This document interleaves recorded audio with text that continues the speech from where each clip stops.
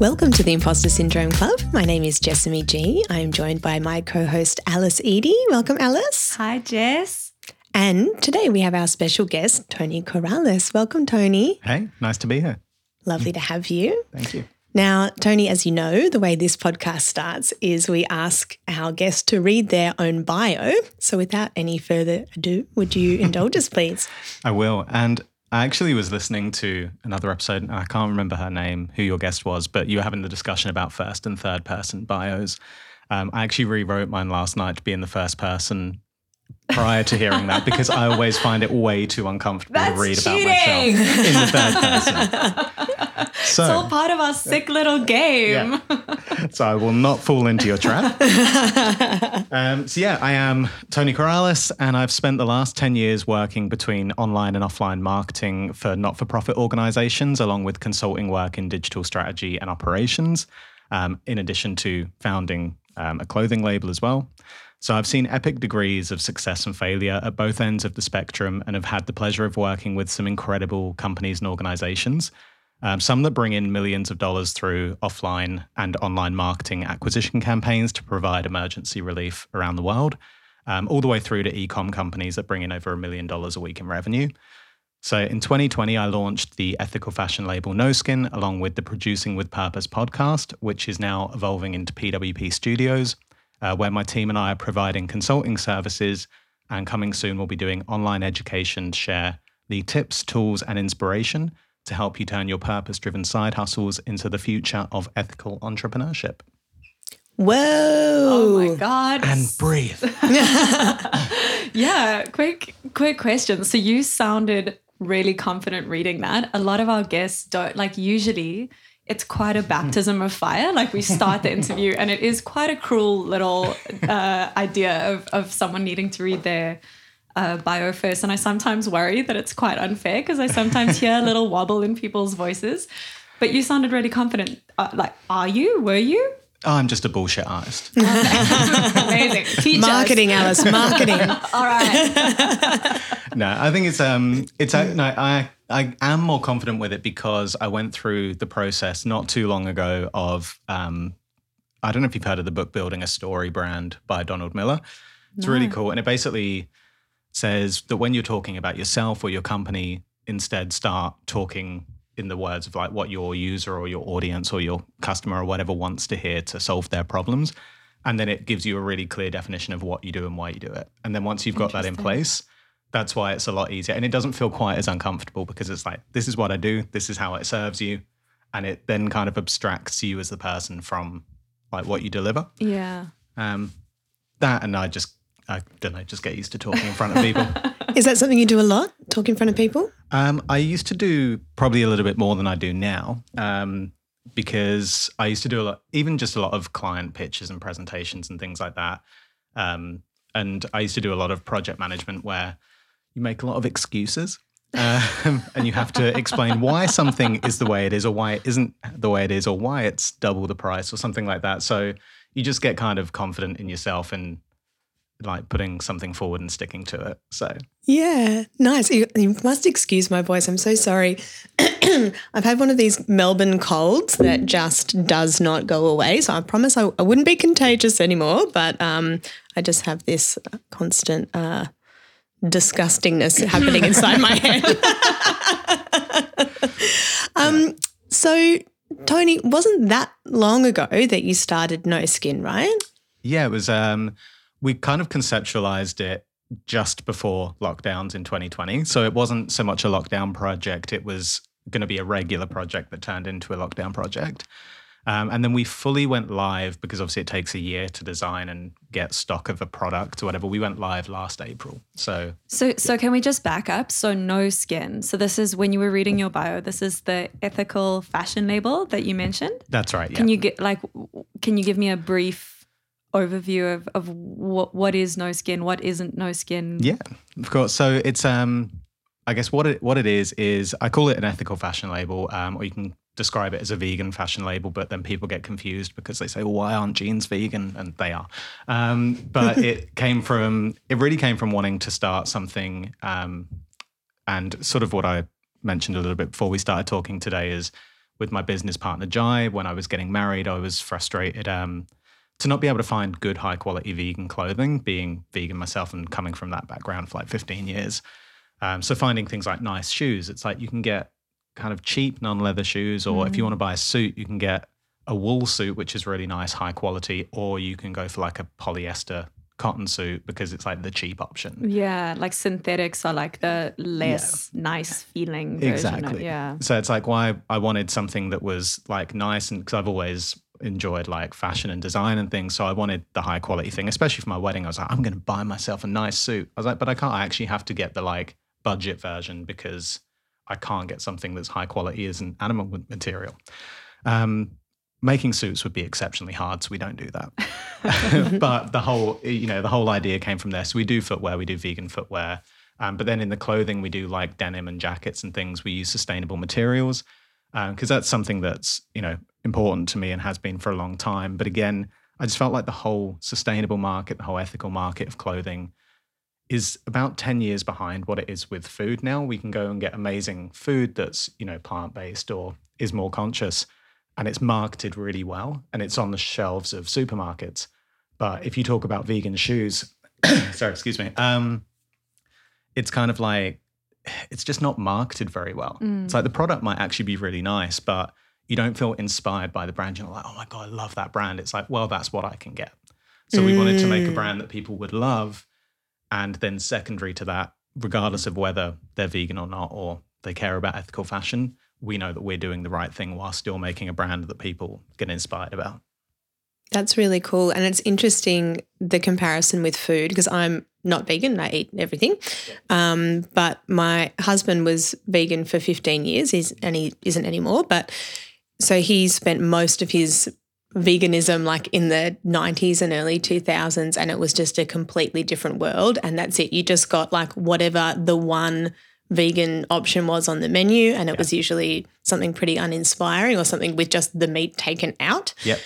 But now, even though like I don't eat a vegan diet, there's plenty of vegan restaurants that I love that I'll go to, that I'll specifically order from just because it's so good. Yeah. And to see clothing follow in the same fashion, pardon the pun, is really interesting. Yeah.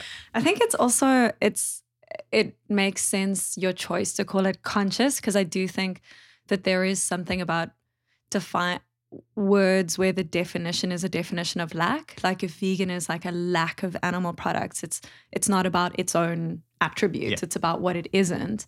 And I think that like what you're saying, and I haven't ever thought of it that way, but that does make sense, where it feels like the non-animal option, especially clothing wise, with leathers and stuff, you feel like it'll be a lesser quality. So it's cool. I'm sort of saying it now and I'm like, oh God, of course. But I hadn't thought of it in those terms. And no, you've completely explained, like, at least the way I perceived it as well. It's like the tagline of the brand is all quality, no sacrifice, because it's exactly that. It's everything that you want when and our clothing is not cheap because we want to make good, high quality clothing. But you're not getting rid of anything. It's not like you're getting the avocado on toast and having to just remove the feta to make it the same product. Like, we're making something that's equal to or better than the counterpart, or at least that's what we're trying to do. And so I know that you both have experience in business and in marketing, but did you have experience in fashion before you delved into this project? Well, I owned clothes. So that was oh my God, I have fashion experience. Exactly. We are all in fashion. No, I did not. And it's questionable whether I do now, but your style looks great, by the way. This is a non-visual format, but listen to the honesty in my voice. Very great style. Highly highly trust that you can make good clothes. Yeah. Cool. Absolutely. Yeah. Well, luckily, there's my business partner, Jai, and him and I are like kind of the marketing business side of things. And then we have a third co-founder, Ash, and she is the fashion. She is the designer. And she comes from a great background of working for brands such as Lee, Wrangler, New Denim, and things like that. So she comes with a whole career's worth of experience. And we got extremely lucky that, Jai and I conceptualized the brand or a variation of it. And then he was going to speak to her because he's an old friend of hers just for some advice. But the day they happened to meet up, she'd just been made redundant because of COVID.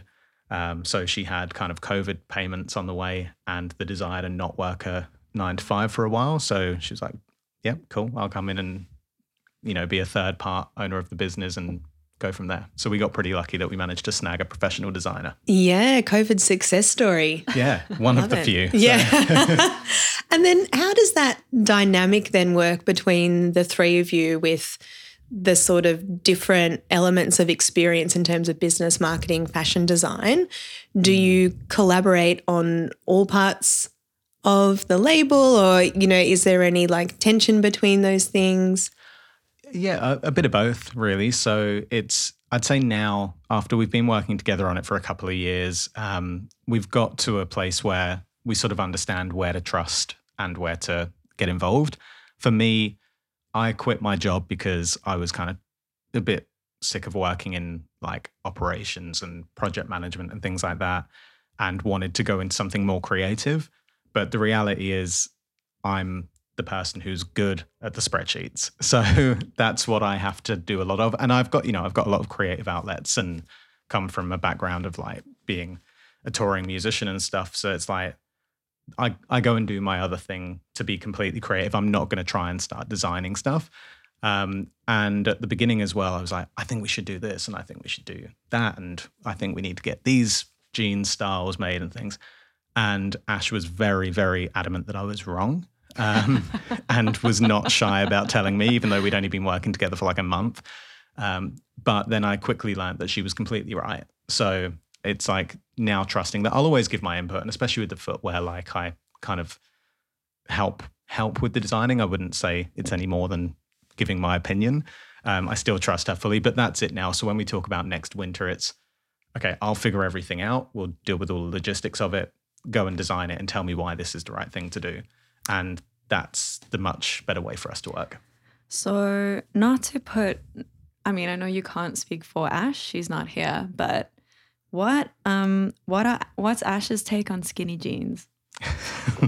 So that I wasn't going to go down that route directly. I just get the feel, is that what you suggested? And she was like, absolutely no. Yes. I just had this feeling. Yeah. What is it, boy? It's time to put the skinny jeans to bed. They're done. They're It's done. gone. They're done. Especially, so we're a unisex label, which is actually a real tough thing. And this is a massive credit to Ash as well. That, with our denim and things, it's designed to be unisex. She does a real clever job of like making it so that if you're a guy wearing it, which I am now, it can kind of sit low on the hips and it feels like a relaxed fit pair of jeans. But if you're a girl and you go a size down, you can pull them up a bit and wear it a bit more high-waisted. And that just comes from years of designing hundreds of denim styles. So that's really cool. So I'm like, yeah, I think we need some skinny jeans there. So, absolutely not. I refuse to do it. You will thank me for it. Yes, Ash. Well, but look around you. Everyone's wearing it. Nope. And by the time they came out, and honestly, it's like, even when we launched last April, our denim was the slowest selling thing for us. And I had my moment. I was like, fucking told you. But even this year onwards, and obviously as the brand has grown and more people are coming across it, the jeans are moving a lot faster now. And it's because you go out and look around and it's like, oh, she designed exactly what is now kind of coming into the trend. If anything, they could go baggier. So, and I have not worn a pair of skinny jeans for about 12 months now. So she's very proud of me. Love it. Congratulations. Yeah. So, Reformed skinny Gina. yeah, that's it. And I was wearing the skinniest of jeans as well. I love it. And that sort of like fashion forecasting stuff, do you have an idea of how and I understand again, maybe we should have gotten Ash in this conversation. All right. I'm fascinated by that, right? But it feels like all of a sudden, like I'm sure it's a slower build than it feels like, because there must be a tipping point of when you notice it, right? Like there must be a critical mass of people wearing baggier jeans when suddenly one day you go, where did all the skinny jeans go? Do you have insight into how that sort of forecasting stuff happens? We do to an extent. I think we're kind of lucky in a way. It's just the way our brand operates that we go for what we would class as timeless styles. So we don't really go into seasonal releases of products. So we're coming into spring, summer now. And we have got some stuff that's a bit better for warmer weather, but we're predominantly a more wintry kind of brand. But what we'll do as well is we'll make a jacket, like we've got one of our kind of signature jackets, which is like a worker's jacket. When that sells out, we'll restock it. It's not the kind of thing that's like, okay, we had that, we'll whack it on sale, get it out the door and make the new style. Yeah. It's like, these are the things we sell. Now that comes with challenges, because once you get a customer, and this goes into the marketing, you've paid to acquire your customer, you need to release new products so that they come back and buy again, so that you've only paid for that customer once. And that's hard, because you do need to keep then churning new products. And that's the thing we really, we discuss a lot. And that's where it comes into our kind of ethos as a business, is how much do we want to go into seasonality and how much do we want to just provide like a staple range. So that was a bit of a tangent, but basically, like, for us, the point being, it doesn't matter that much for us to be like, what's going to be hot in 6 weeks from now. We can think a bit more about like, yes, what is more of like a staple trend, as in, all right, low-rise jeans are coming back in now. So good luck with that. I'm so upset about it. Oh, I can't tell you. Really? I'm ready for this. Really? Yeah. But no. But it's the comfort. I spent so many years with my butt crack. My pants. Do you remember the whale tail? That's exactly what I was thinking. And Let's go back. I put money on that coming back it's too. Coming back for sure. Yeah. But you can see it as well. And it's actually easier now, because if you fire up something like TikTok, you can see what like the younger generation is doing. And a lot of the time what will happen is parts of that will then distill down into old people like me. Because they'll set the trends going forward. Some of that will be adopted. And as well, we've cycled through all of this. So we know what's coming, and we have to be, another thing we were a bit more conscious about, and this was actually one of the discussions about the whole skinny jean thing, is in my mind, yes, baggier jeans were going to be for like people in their early 20s because they were going through that cycle. But our target market is, say, 28 to 45. Like, we've got that kind of older demographic, especially in like higher priced fashion. And it's like, will our generation adopt that style as well? So it's also picking out, yes, all right, the low-rise jeans and the whale tail might be coming back in the next 6 to 12 months, but is that going to be what 35-year-olds are wearing? That's a good point. Yeah, got you. Hopefully not. Except me. Alice is on board. I'm 4 or 5 laser sessions into getting my tramp stamp removed. Oh, wow. And I feel like have to get it back. I know. As it finally fades away, I'll just have to go straight back in and get it.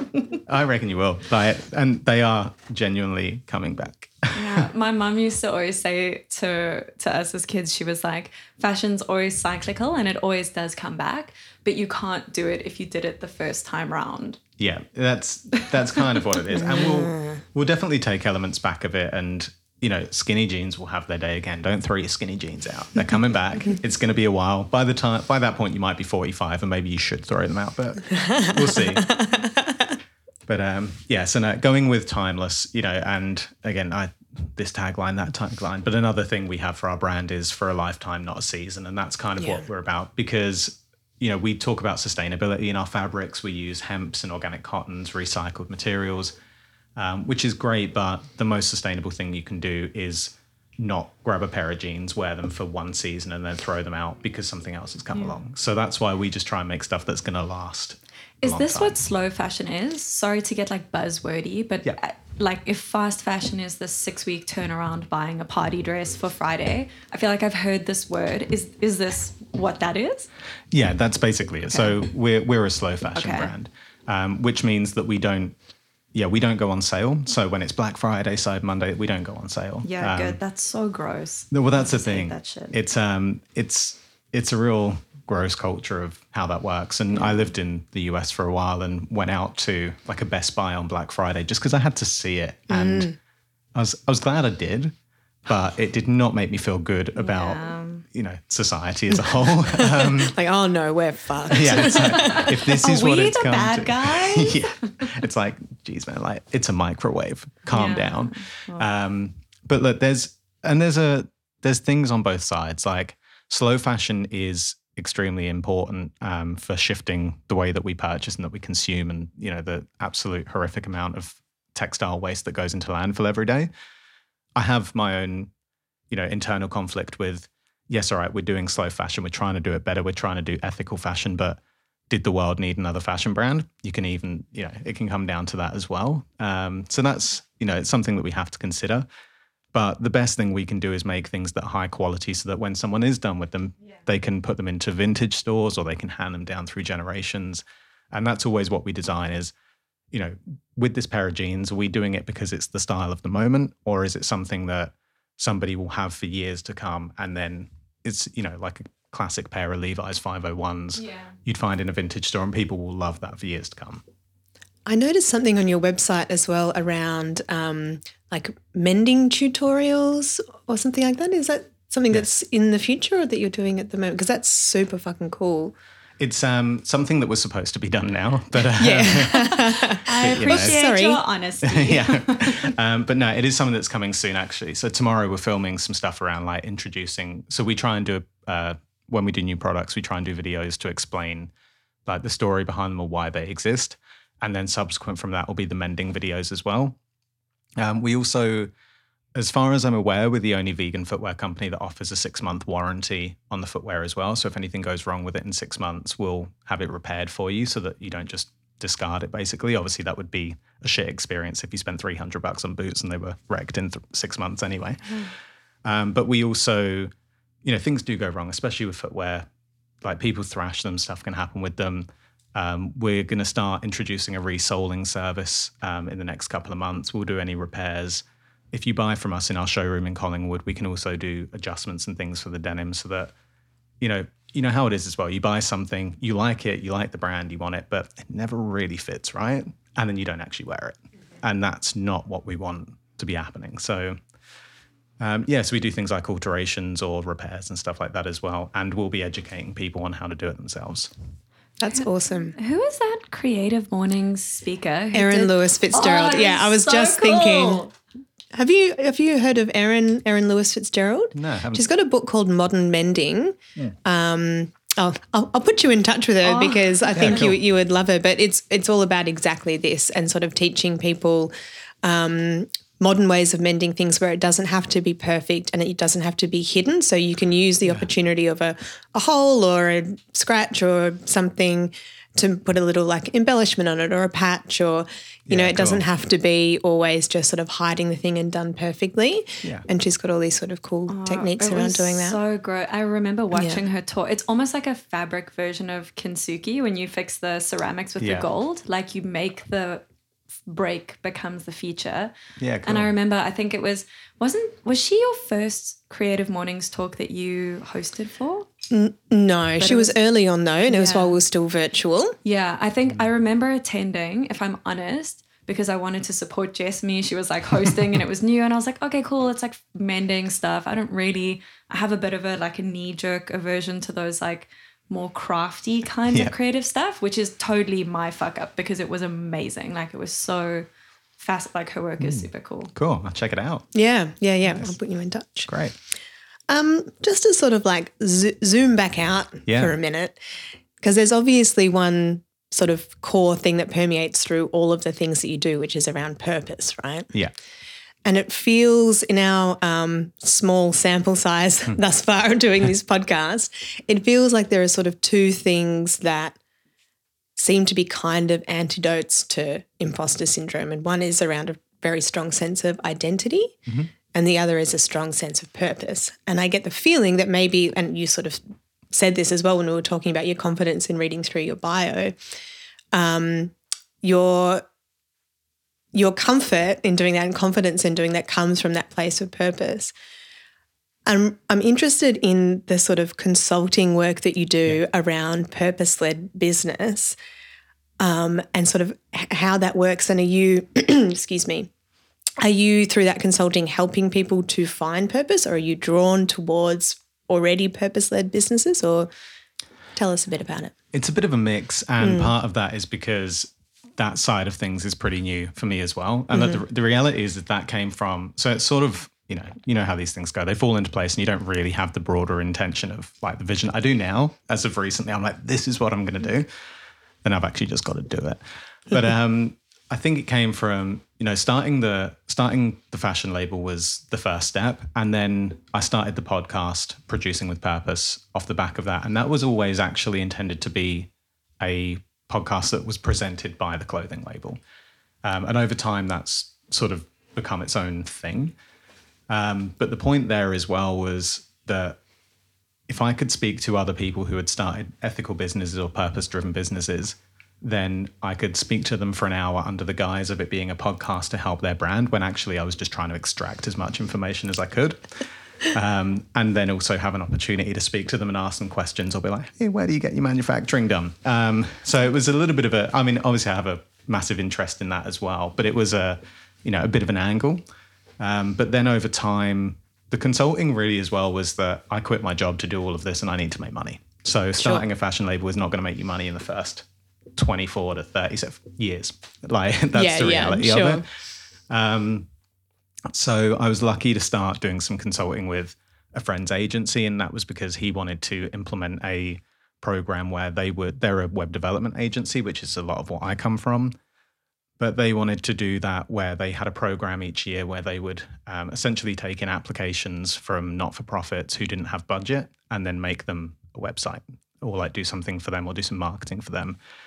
So I worked with them to implement that program, which is like, okay, maybe I can start working with businesses who are more purpose-driven and try and steer them in directions of how to like market that intent.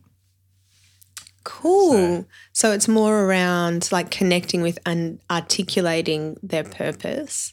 Yeah. So, I mean, the end goal of where it'll be, so it's kind of taken a bit of a journey along the way. So it's going to evolve now, which is what I'm working on, into PWP Studios. The goal being that we're actually going to start a brand and creative agency that services purpose-driven businesses. So for a business like mine who needs these services and needs to market themselves to a more conscious market, it's how we speak to them, taking the learnings that I've got from all the people I've spoken to and all the work I've done and all the research I've done really, and then assisting them in speaking to that market and getting their product across the line. Can I be like really basic for a second, but just to unpack like when we use the word purpose, because in a way, like every business has a purpose. A lot of their purpose is just to make money under rampant capitalism and not give a fuck about anyone. Yes. When you say businesses with purpose, are you meaning businesses with specifically a more kind of like ethical, long-term, like more of a social impact kind of thing? Or could it literally, like what if the bad guys come to you? It depends how much money they've got. No, it really doesn't. It doesn't at all. It's a terrible answer.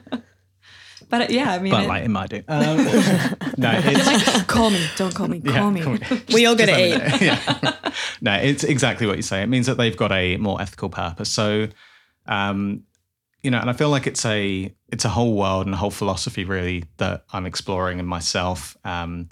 Because as you say, it's a world that is completely consumed by rampant capitalism. But I'm what I would class as a conscious capitalist. Like I do appreciate the opportunities that a free market provides. But I think the companies who have gone and, made billion-dollar businesses right now, for the most part, have proved that they can't be trusted.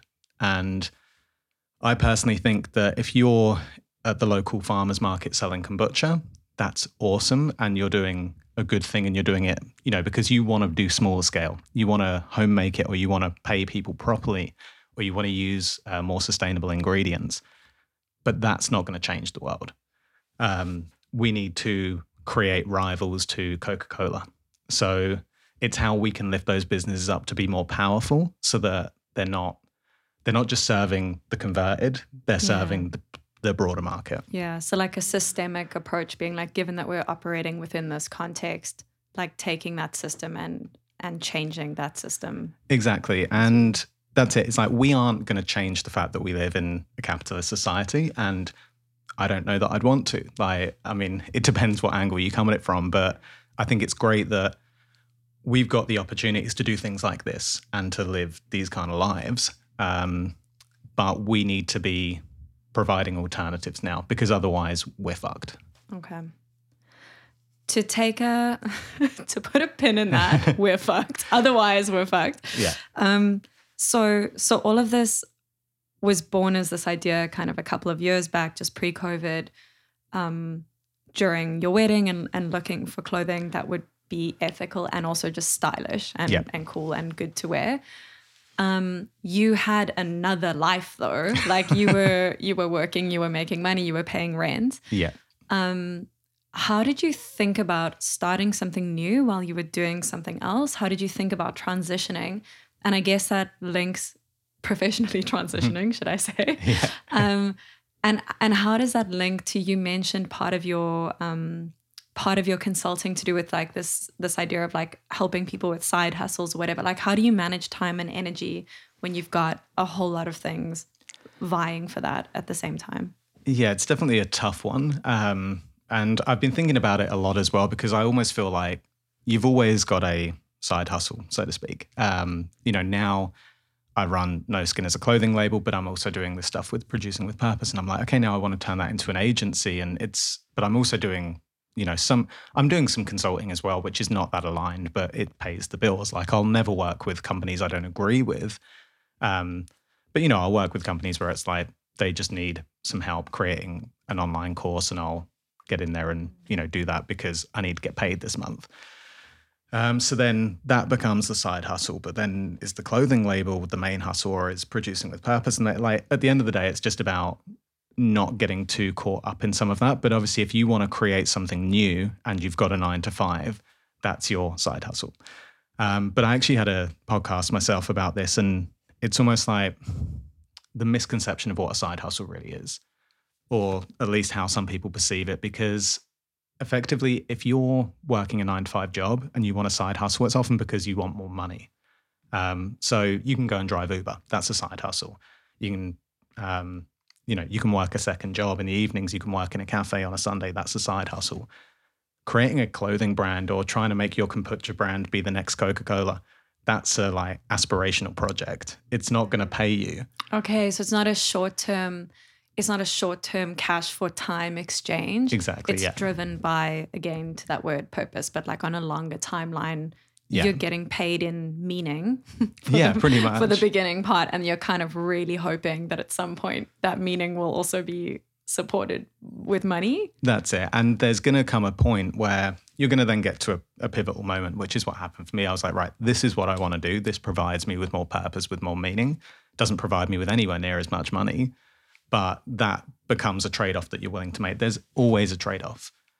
So in that case, it was, I'm going to sacrifice, a consistent salary, paid leave, but I'm going to work on this thing that gives me purpose. It gives me meaning. And if I can make my living out of this, I'll be way more fulfilled, but I need to take a step back. And I think a lot of people are very reluctant to step back, especially once you get past the 30 mark. It's stepping back is then not as socially acceptable. Downsizing your apartment is what you do when you're young or when you're old, not when you're in your mid-30s. But it is if you've got a greater purpose behind it. And so that decision then, was that an easy one? Because it seems like, yes, now in hindsight it feels easy because you're doing this thing, and it's, obviously you're still doing other things to make money on the side, but it's a real thing. The clothes exist. You've got a beautiful website. It's happened. It's worked. So maybe now in hindsight it feels like the decision was easy, but I imagine it would have taken a lot of thinking, and you're weighing up the risks and... Yeah, there's different people will tell you different things. And I actually have, it's not just a constant plug. I have an episode about this called When Is It Time to Quit Your Job? Oh, or something amazing. Like that. When is it time to quit your job? Well, the spoiler is there's no real correct answer. So it's a bit of a bullshit episode, but you should still listen to it. But no, it totally comes from different things. And so my business partner, Jai, who you guys know, he was in my ear a lot. He was like, if you go in with the right mindset, there's, always money to be found. There's always things you can do. You will not regret it. Do it now. Do it now. Do it now. I'm a way more measured and considered person. And I still took a bit of a jump to do that and just went for it. But I understand that for other people, there's different metrics you have to look at. And everyone's got different risk tolerance. There's absolutely no point doing it. You're not going to serve your vision or your side hustle or your project or whatever it is. You're not going to serve it well if you wake up every morning terrified about paying the bills. So it's all good and well to say to someone, just fuck it, go for it. You'll be fine. You might not. So just look at what you're happy risking. You know, if you've got a partner, what are they happy risking? There's no point in, you know, again, people say if you want it enough, you'll break up a relationship for it.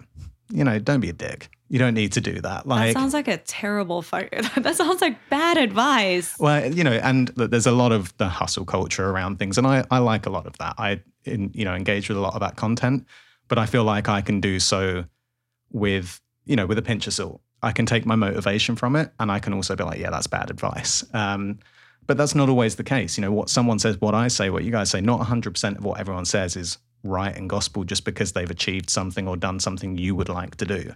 So it comes down to your personal vision, your risk tolerance, your current situation. But I'd say whatever it is that you land on, and you're like, okay, this is where I should go, do it just a bit before. So and everyone's will then be different. And mine might be, man, I think I can make enough money that like I can just about contribute to like the household income and we're not totally screwed. But I'm going to do it just before it gets to that point because it will just give me a little bit of fire to get there as well. And if you wait until your side hustle or your project is making you, because some people will say, well, you shouldn't leave thing one until you achieve the same amount of income from thing two. But you might never be able to get there because you're not giving it the same amount of time. Yeah. But it just depends. It's all personal. Yeah, it's so interesting, isn't it? Because I think the reality is you're probably never going to feel ready enough. No. So, yeah, it's probably always going to be slightly before, because you're never going to feel like, cool, like I'm 100% ready to go and do this thing.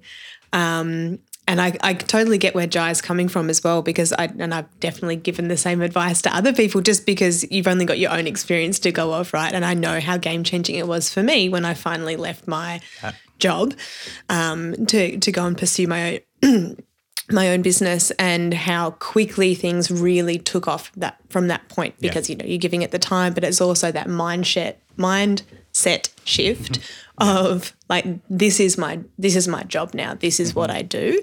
When people at a dinner party ask you what you do, now that is your answer instead of like, I'm working arts admin, but I'm trying to do this thing on this. You use all that language like I'm trying, I'm starting, rather than just like taking that maybe, a step or two ahead of where you actually are. Like maybe, maybe it is still kind of like an idea and you've started doing it. But I think once you start, I think the power of language is really significant actually, like how you talk about what you do, like it's a real thing. Yeah, for sure. And you have to also do the work. Like it's not the secret. You can't just be like, I have a clothing label and then, wiggle your nose like I dream of Genie or Bewitched. Yeah. And then it happens. I haven't thought about Bewitched in a long time. Yeah, sorry, that was a very, very outdated reference. I do not get this reference at all. No? You wiggle your nose manually or? Well, I have to do.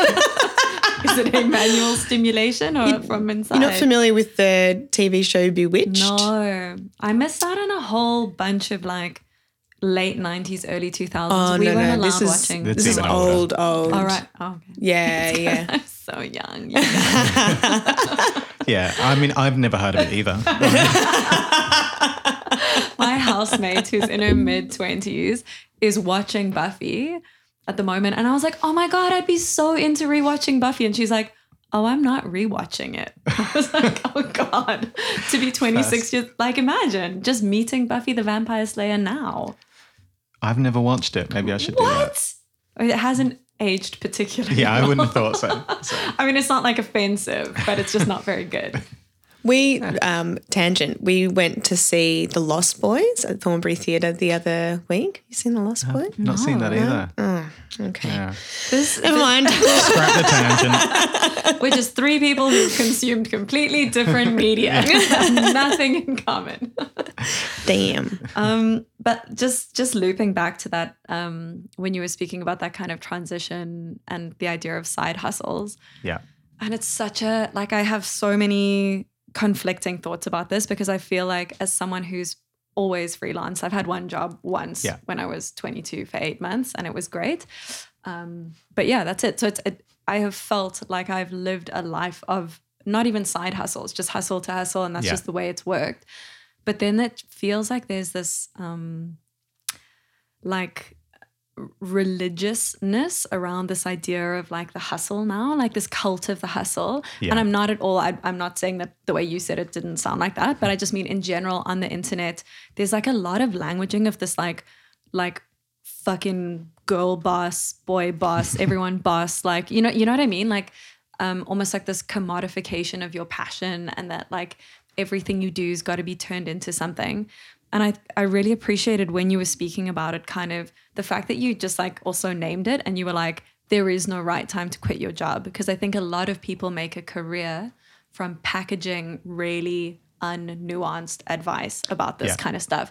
And the reality is that is sexier. Like, it's just, so, I'm like, I want someone to tell me what to do, tell me what to do. And then when someone is like, well, the thing is, there are multiple factors to consider. And I'm like, wait, no, just tell me when. And I think the thing is, though, is you could sit there and tell someone when to do it. And whatever your personal opinion is on that, then that'll be what you tell people. But the reality is as well with the hustle culture and with everybody giving their 2 cents on this, you don't do it. So just because this guy on a 30-second TikTok video sounded like he had some authority and said, you should quit your job when you're at your absolute rock bottom because, I don't know, bullshit, whatever. No one goes, yeah, right, and calls up their boss and quits it. They get a little bit pumped up for 5 minutes. And then they, carry on looking at cat videos, whatever it is. Or they were going to do whatever they were going to do anyway. They watched 20 motivational videos that day and selected the one that just gave them the advice that they were going to do regardless. And then but it's almost like reverse listening. It is. And I think, again, I say all of that, but I am like, my bookshelf is rammed with this stuff. I am very much like a consumer of that kind of content. But I think you get to a point as well where you take it for what it is. And as I said before, I listen to certain audio books of, people who it is rah, go and, smash it, boss, do that kind of thing. But I put that on the way that I listen to music at the gym. If I'm like feeling in a funk about working, I'll listen to that and it gets me ramped up the same way that I can put on some like, hardcore punk music and do a deadlift set. It's the same thing for me. That gets me motivated. But it doesn't mean that I follow every word of it or believe everything of it. You can only make that decision based on your own personal circumstances. That's cool framing. I really like that it's not, following everything to the letter. It's just a source of motivation. Yeah. And some things are like, there are strategy books out there which are, and online education, it's a totally different game. Like a motivational guru, plenty of those around. They are what they are. And then some of them will have a lot of substance and strategy, and that you can that I buy into.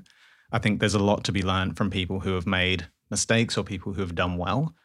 But yeah, it's, there's a difference between strategy and motivation.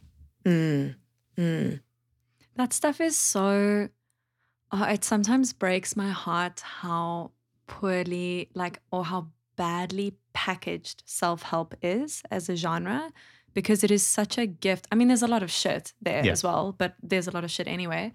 But there's so much quality thought that's gone into just how to live a life. But then it's packaged in these books where it's like a Shutterstock photo of like a sunset over an ocean, and it's just cringe. And it makes I almost have such an aesthetic resistance to that, but it's such a gift, like to think through these things with people that you trust and to kind of pick and choose the tools that serve you. Yeah. And I think we're delving now into something that I have a whole, other thought process on. Let's go there. Because it's a tough one, because on one hand, it's like, I like to do speaking events. I like to get out and speak. I like to do podcasts and tell people this is my view. This is what I've done. I want to further position myself into that market and into that realm.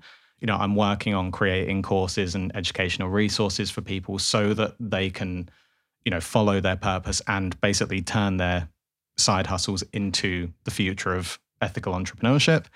But at the same time, I also get frustrated with myself because I'm not superhuman and I can't work 20 hours a day and I'm not Elon Musk. And that's conflicting. It's like, I know that a select few people can operate in that way, but I still self-impose massive amounts of pressure on myself. And I think that's, coming all the way back around to it, that's the imposter syndrome that I struggle with the most. Is I don't have a problem being in any room and, having a conversation or getting into a manufacturing agent's room and having a conversation about a clothing brand, even though I've worked in it for a year. That's fine. That doesn't bother me. But getting to 10 in the morning and not having done 3 hours of work makes me feel like I'm an imposter in trying to be an entrepreneur. That's the struggle. But it's all self-imposed because that comes from consuming all that content. Even though I value it and it's what's got me to where I am, it then is also my massive back of mind source of stress. It's like you haven't had your ice bath and you haven't done your meditation and you haven't gone for the jog and you haven't done the resistance training and you haven't meditated and you haven't done all the things. You're like, fuck, I guess I just don't want this enough. Exactly. And that's what it comes down to. And, getting deeper into that world is I spent 7 years before I got a real job. I spent 7 years living in a van as like a touring musician. That was what I did there. And I look back now and I was young and I hadn't consumed all of this content and hadn't looked at things in this way. And I think, well, maybe if I'd wanted it enough, I would have been able to make a career from that. And I did want it. I just didn't work hard enough. So then that nags on me now. It's like, well, if I feel like that, will I look at this in 10 years and think, yeah, you didn't work hard enough? And that's an extremely hard thing to put on yourself. Oh, there's so many layers to that because it's like maybe, I don't know, I wasn't watching your band tour, but maybe you didn't work hard enough. Maybe thinking that you didn't work hard enough is a way of feeling like that outcome was in your control, where in so much in music and arts, that whole context, there is so much luck. Of course, there's talent and work. Huge amounts of luck. But you know what I mean? It might also be a way of feeling more ownership over the outcome. And maybe it also Probably just was most bands don't make it. Oh, and that is the reality. And I kind of had a realization, I've talked about it a lot recently, that if you look at what it is to be in a band, it's basically you start this thing where you get to show people your art and you hope that they like it, and then you hope that they spend money on it. And then 95% of people will fail, 3% of people will scrape by, 1% of people will do quite well, and 1% of people will kill it. So now if you take away the music and find what the closest thing you can do to that is, start a fashion label. And I'm like, cool, I've done it all over again. Yeah. Great, I've just done it again. Cycles. What kind of punk band? Yeah. Cool. What were you called? I was in two. I was in one called The Exposed and one called Sharks. Sharks is a great name. Cool. So yeah, it literally feels like a different lifetime. But a lot of that, and whilst I say I don't think I worked hard enough, we worked incredibly hard. And a lot of my ability to sell and to market and to do things like that all came from being in a band. So it's like I never went to university, but that was my education on how to tap into a market and how to give people what they want, basically. Yeah. I wasn't there, but one could argue if you were successful, you were doing it for 7 years and you were living out of a van touring around, that's pretty hard work, I imagine. It is, yeah. And it's more than a lot of people get to do. And I have some, cool magazine cuttings to show for it, that kind of thing. Yeah, cool. And you can also look at it that way as I was able to quit my job and do that for a while. I say quit my job, I was working in retail at the time but I was able to go and just do that full time for a couple of years. We did some really cool achievements. We went we toured through 50 states of the US doing that. It's that's so much more than most people would get to do. Then when I quit playing in that or doing that, I got really into jazz because I didn't want anything to do with the punk scene. And I used to sit there and look at like these incredible musicians, like guys who actually know how to play their instruments, not punk musicians. And you think like they play in front of 20 people every week. And it's like, we did so much more than that. And they are so much more talented. And that's when you realize there's just no justice. Yeah. So, Yeah, I feel honestly, there is another entire podcast in unpacking in unpacking that. I feel like the punk scene is somewhere where so much of my identity came out of growing up in the punk scene, but I also feel like I did have like a swing in the other direction post-punk rehab for a few years. I think after about 23, I was like, I cannot touch this for a while just because there was so much romance, I guess, around the idea of self-destruction that's like based into that, and kind of coming off the flip side of what we were just talking about. Like, I think like finding it's so cheesy, but like the 4-hour work week, the Tim Ferriss book, and just being like, oh, there's like whole communities of people where it's cool to kind of like not be miserable and like want your life to be nice. And I was like, well, how do I balance these two things? And I feel like only now in my mid-30s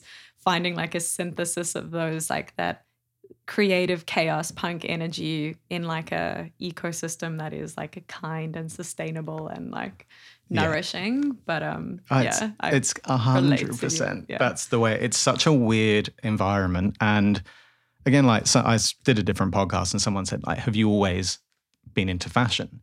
And at first I thought, no, I mean, it was just, you know, I've always liked clothes. I've always liked, I've liked fashion.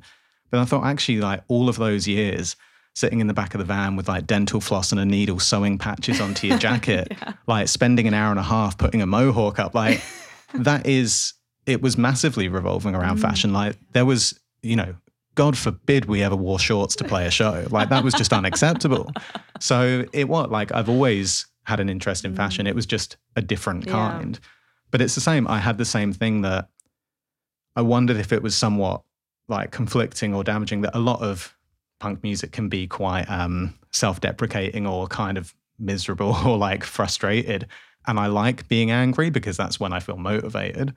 But it's also like, it kind of drags you down a little bit as well. And I was the same. I was like, oh man, if I grew up listening to hip hop, would I have always just been stoked on like killing it? Whereas just like fucking making bank, getting those dollar bills, fucking bitches. Yeah, exactly. I'm like, oh man. Instead, you're like, oh, my girlfriend broke up with me. I'm gonna go skateboarding. Exactly. Yeah, that was my entire life. I'm sorry. That is me. That's 100% me projecting my shit. No, that is exactly what it is. I've wondered the same thing. I had that same thing. And now like, it's a tough one because again, if I'm like at the gym or something, I'll still crank out that kind of music. It's still what I love. And I play in another band now because I couldn't stay away for too long. But if I'm trying to get like into the zone of working, or if I've like got a lot I want to get done that week, I do kind of flip side it and I will listen to music that's kind of more positively minded a lot of the time. Or I'll go into like the side of punk that's more political as well, because then you get a bit of motivation from that. I find it really interesting, and again, this is probably like a whole other episode we could do on this too, but those sort of scenes that are really sceney, you know what I mean? Like it's a real thing, and the sort of invisible rules and structures that exist around that, who's in, who's out, what's in, what's out, what you are and aren't allowed to do or say, particularly around things where a lot of it is based on what you can't do, like, sort of like hardcore straight edge world, that sort of a thing. It gets like very, very intense. And I think often things that are at a quick glance meant to be like inclusive and like against the rules have so many rules and are really exclusive. It's the weirdest hypocrisy. And the punk scene is the absolute worst for it because it's like, oh, look at these fucking posers who like, buy all these brands because they want to look cool. Your mohawk's shit. Like, it's like, come on, man. Like, you're not wearing the right patches or you've got the wrong band painted on you. It is the worst. But it was the same thing. Like, I never knew when I was 18 or whatever. I was like, man, how do you know what to wear if it's not related to the music genre that you listen to? it's such a like directing thing of what you do.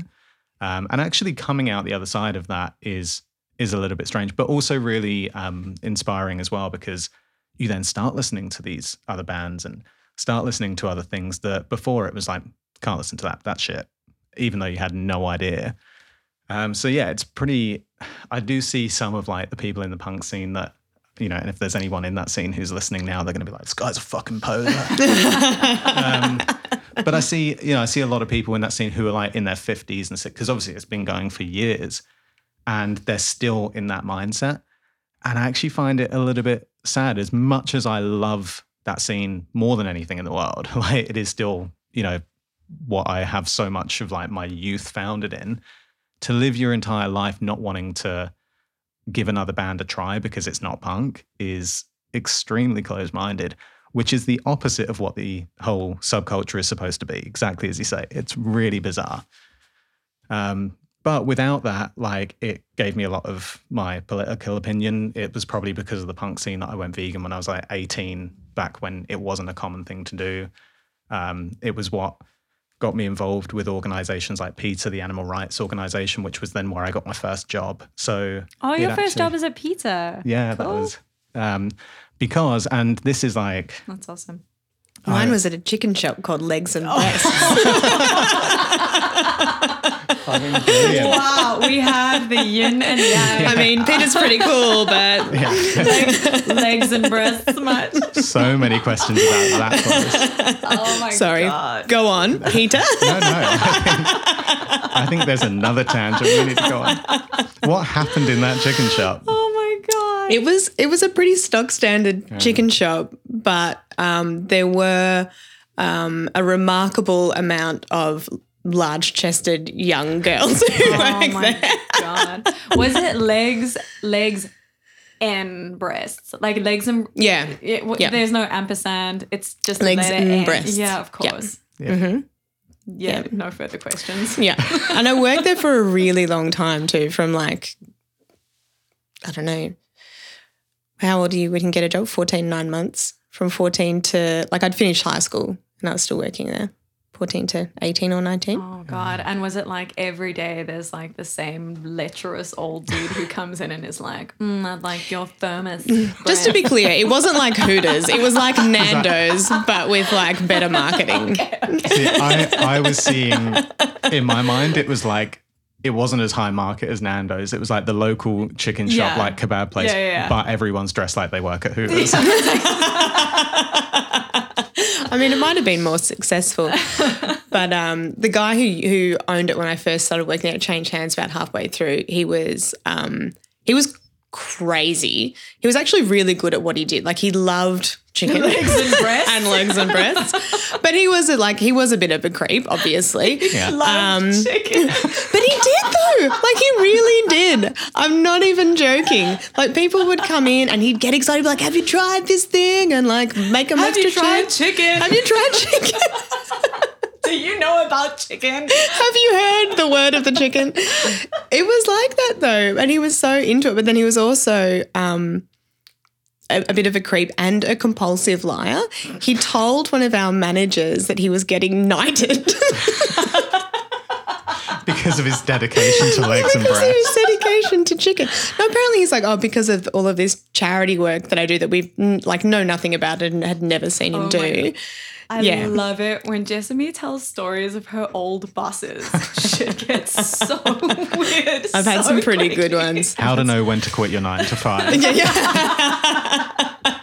Well, one could say there's a direct correlation between all my crazy old bosses and the reason why I have not had a job other than for myself in the last 12 years. Knighted. Also, that's such an easily verifiable lie. Like, do you know what I mean? Like, it's so strange, isn't it? Like, I don't know what in him was like, this is a fine thing to say that people are just going to be like, yeah. Then we all called him Sir Gary behind his back. Oh my God. And his name was Gary. His name was Gary. Sir Gary.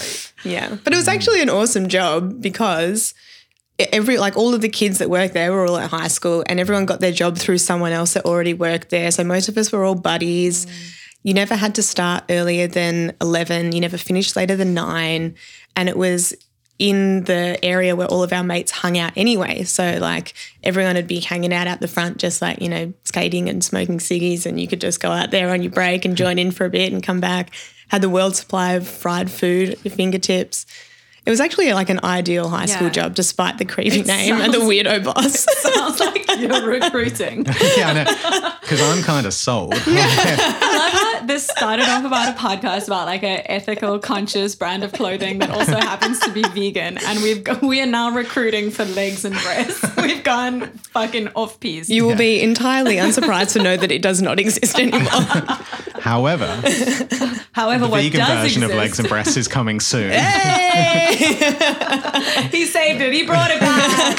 Nugs and hugs. Yeah, that's cute. Yeah, definitely getting knighted for that one. Yeah. I mean, you're British. You're like halfway there. Yeah, exactly. I just have to knock on the door and ask. Yeah. I'm pretty sure I've heard that's how it works. Yeah. So, I don't know how we're doing sort of time-wise, but just to kind of like somehow get back. Whoa, I'm going to try like put a bow on that. In fact, I'm not even going to try put a bow on that, but just to kind of like close on this idea of you were speaking about kind of like the imposter syndrome of not feeling like you've gotten enough done somehow in your day. Yeah. And I'm linking it back. This is a tangent, but my sister gave me shit that our podcasts are not enough about imposter syndrome. So I'm glad you mentioned that. I was like, yeah, Grace, we covered it. We said the words. Yeah, it's in there. Tick that box. But in terms of like just like your actual like work day, and you're saying like having been someone who is really interested in self-development, in leadership, in self-management. Yeah. Do you have any practices or tools or tips that for you have yielded disproportionate results in terms of your life?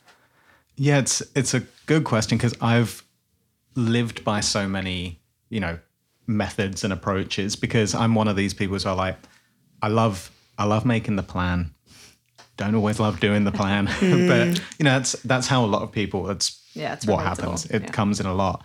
And I can feel kind of accomplished by setting out this plan that's going to happen, because it's like, yeah, I'm all over it. I'm an organized person because I like being organized.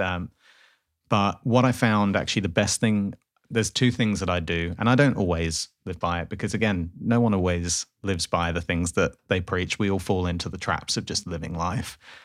But the 2 things I do, and they kind of work together, is I don't make plans now for the month of September, I'm going to do all this stuff, and I'm going to get up at 6 a.m. every day, and I'm going to do the meditation and the walking. I do try and do all of that stuff because it does make me feel better and it does make me feel more motivated.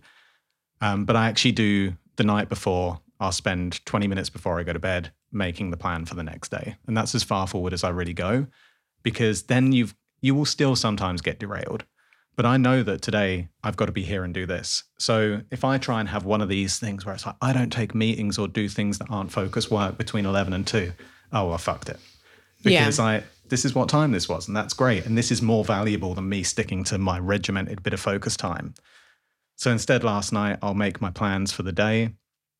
If I know I'm going to be out, or if I do that and I've just got home from like having an impromptu beer and I got home at midnight, I'm not going to tell myself I'm going to wake up at 5:30. It's unrealistic. I don't want to fail the day the minute I wake up.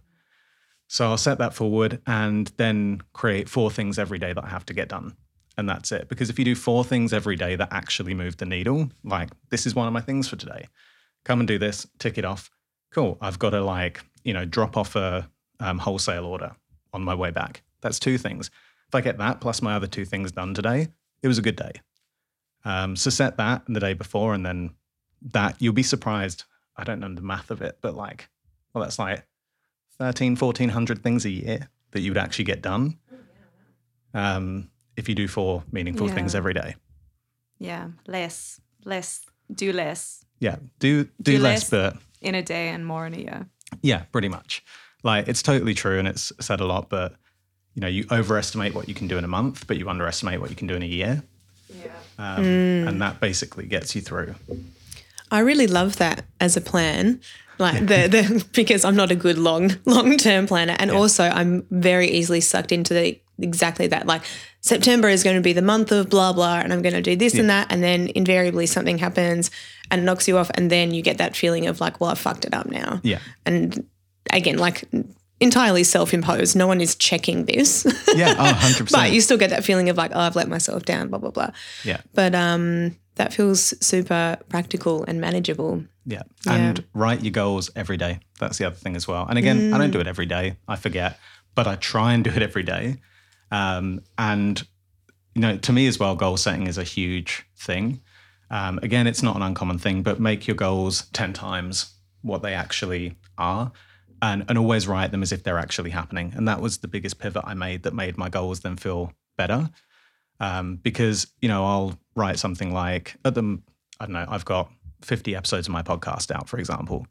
But if I write, I've released 500 episodes, then I'm like, shit, I got some work to do. And it's like... And you'll actually rewrite the goals daily-ish, like to reconnect with where you're going. Yeah, like, because now the difference is, compared to like my goals last year or whatever, is I could sit here now and completely recite them off. And occasionally what I do once every week or 2 weeks maybe is I'll write my goal and the implication if I don't achieve it. So, and sometimes that's it can be, the first time you do it is pretty full on. Yeah. It's like, for me, I want our clothing business to make $200,000 a month in sales. That's the goal that I put into place. Obviously, it's like, that's the 10x goal. And the implication for that is if we don't achieve it, then I haven't achieved the job of trying to get people to move away from wearing leather. So it's like, well, now I understand why I'm doing it again, and it all comes to the purpose. So now I know the 10x goal. I write it as if it's present because it actually makes it feel more achievable. You write 10x goals and then it seems really far away. But then when I write it out like I do all of these things, I'm like, I could see myself one day writing that this is the life I'm living. Also, it's exciting. Like it's a thing to be excited about. Like if your goal is like too achievable, it's ironically going to be harder to achieve because like why the fuck would you get out of bed to do something really uninspiring? Exactly. And it makes you think differently. So let's say, for example, you wrote your goal and it's like, I want our podcast to get 50,000 monthly listeners. Maybe it already does. Yeah. But you know what I mean? But, and whatever that is, but it's like our podcast gets 50,000 monthly listeners or 5 or whatever it is. And then you look at that and it's like, well, this is the goal. This is what I want it to do.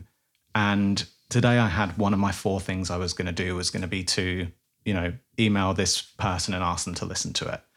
And it's like, well, that would have got me 1 listen closer to 50,000. Is that moving the needle enough? Is that task then actually necessary? Because does it serve it? Is it tangible? Is there something I could do instead that gets me to 50,000, not 5? And so when you write out your goals, does your tomorrow planning come after that? Do you have to do the 2 at the same time or? No, I write the plan. So the structure, if I do it perfectly, and again, I don't because I'm human. Sure. But the structure is that I would sit down and I'd written my goals in the morning. And then when I finish writing my goals on the bottom half of the page, I write, today I got closer to my goals by, and then I leave that blank. So then I come back to it that night and I write the things I did that got me there. And sometimes I'm like, I did fuck all. And it's like, cool, all right, it happens. But at least you see it for what it is. But you see it and you think, man, I was busy today and I did all of this stuff, but none of that served my goals. And that was the thing that I found is like, again, another episode I recommend you checking out is how to be effective, not busy. And that's what I try and do more of because to me, especially coming from a 9-to-5 in an agency where the longer you sit there, the better you are. I was very much, and still am, ingrained in the thing of if you're not working, you're not doing anything. But actually going for a walk for an hour and strategizing how you could get out your podcast to another 5,000 people is way better than sitting there and like trying to find a new piece of music to use at the beginning of the intro.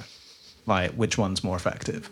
So I'll write what I did today to get closer to my goals. Then I'll do my tomorrow planning with my goals always in mind. And then in the morning, write them out with a cup of tea while I sit with my cat. Nice. I love this. Yeah. This really resonates with, regular listeners to the podcast will know that I've had a incredibly unsuccessful experience with journaling or basically any practice that's going to be good for me that you're meant to do on a daily basis. I'm really fucking terrible at keeping up with. I've tried them all. Yeah, right? Yeah. But this, I don't know, there's something about the practicality of this and how they weave into each other and the aspirational excitement about writing those really big goals. There's something that sort of almost taps into that sort of imagination play kind of mindset that makes it feel fun and big and shiny rather than oh fuck, I've just got all of these things to do and it doesn't feel like it's ever going to happen and how am I going to get through all of these things?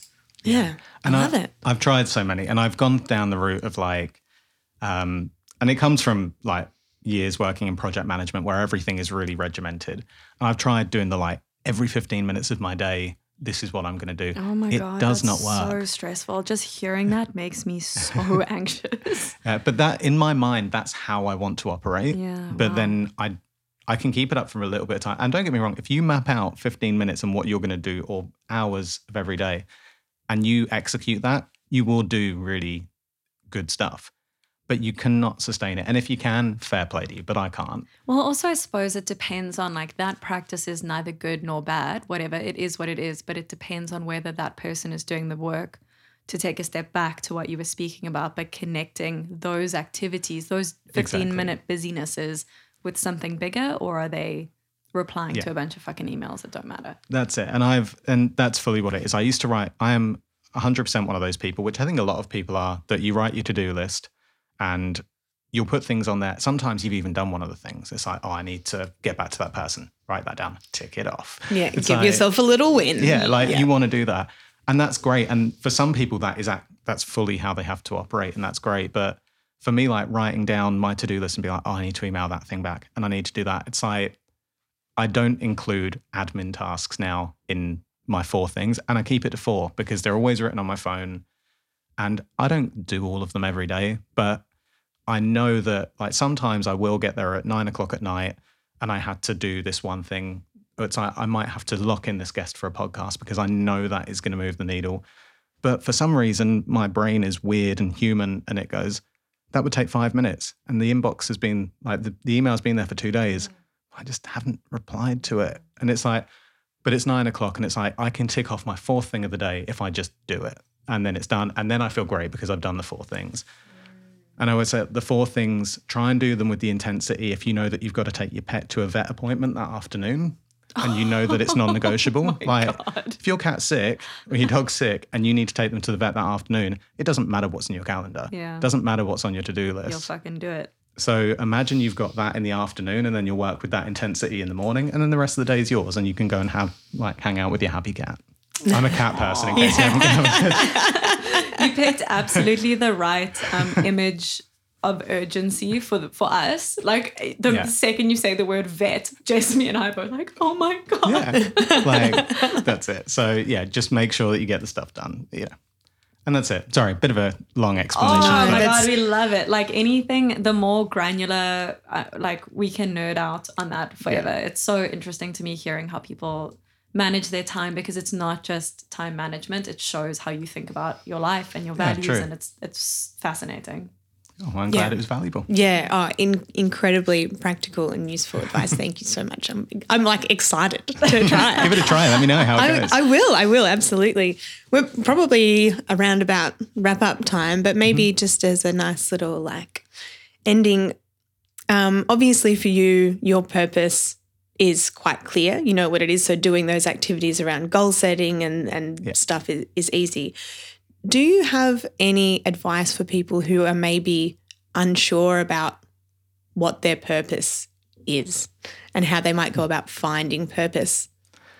I don't know that I have any kind of pre-packed advice, but I'm sure I can find something along the way. Because it comes in a lot of the time, and also as well acknowledge that your purpose changes. So it's okay as well to be, I'm fully one of these people that I get obsessed with things. And then if it's out of sight, out of mind, I'll forget about doing it. I'm getting around to the point, but I played ice hockey for years because I moved to Australia and started playing ice hockey because that was a logical thing to do. But it was cool. And I did that for like 4 years. And then it was like, I was obsessed with it. I was playing 3 times a week. I'd be watching YouTube videos on how to improve. I'd be training at the gym to improve. And especially when I worked a 9 to 5, that was a big focus of like what I wanted. And I knew that it would never, I'm never going to be a professional of it. I'm way past that and way not good enough. But I had the passion of it, of someone who was like driving for it. So embrace that and stick with it and go with it.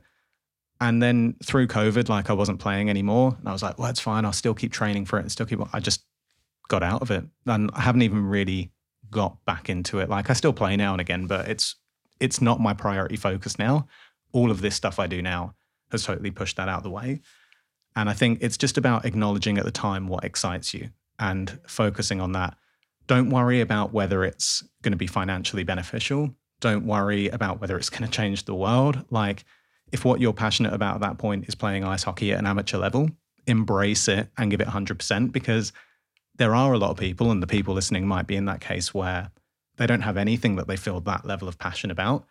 That is fine as well. But if you get something that gives you that bit of a spark, it doesn't matter what it contributes to, double down on it, because that's when you feel massively self-accomplished. I love that piece of advice. I think we couldn't end on a better note. Cool. Yeah. Thank you so much. Thank you, guys. Oh, thank you so much, both of you. Yeah, this is fun. Thank you, Tony, for being here. Yeah, really, it's just so much fun to get to open up your skull and look inside your brain. Yeah. It's a little bit terrifying. I know it sounded weirder out loud, but I committed to that image. Sure. And just to sign off, Tony, where can people find you? You can find stuff from me on @producingwithpurpose on Instagram, which has actually been a little bit like, I took a little bit of time away from it while I was focusing more on Noskin, the clothing business, but I'm ramping that back up now. And of course then @noskin.co, which is the clothing label as well. Does Noskin ship internationally? It does. Okay. Yeah. We have quite a few international listeners. Alice is just referring to her family in South Africa, I think. It's my sister. Yeah. Thank you so much, Tony. Thank you, Alice. Thanks so much. Thanks both of you. Appreciate it. Bye. Cheers. Thank you for listening to the Imposter Syndrome Club. Please follow us wherever you find your podcasts. And if you're feeling extra kind, rate and review. Or if you got any insights or value from this, share with a friend. You can also find us on Instagram @ImposterPod or online at impostersyndromeclub.com.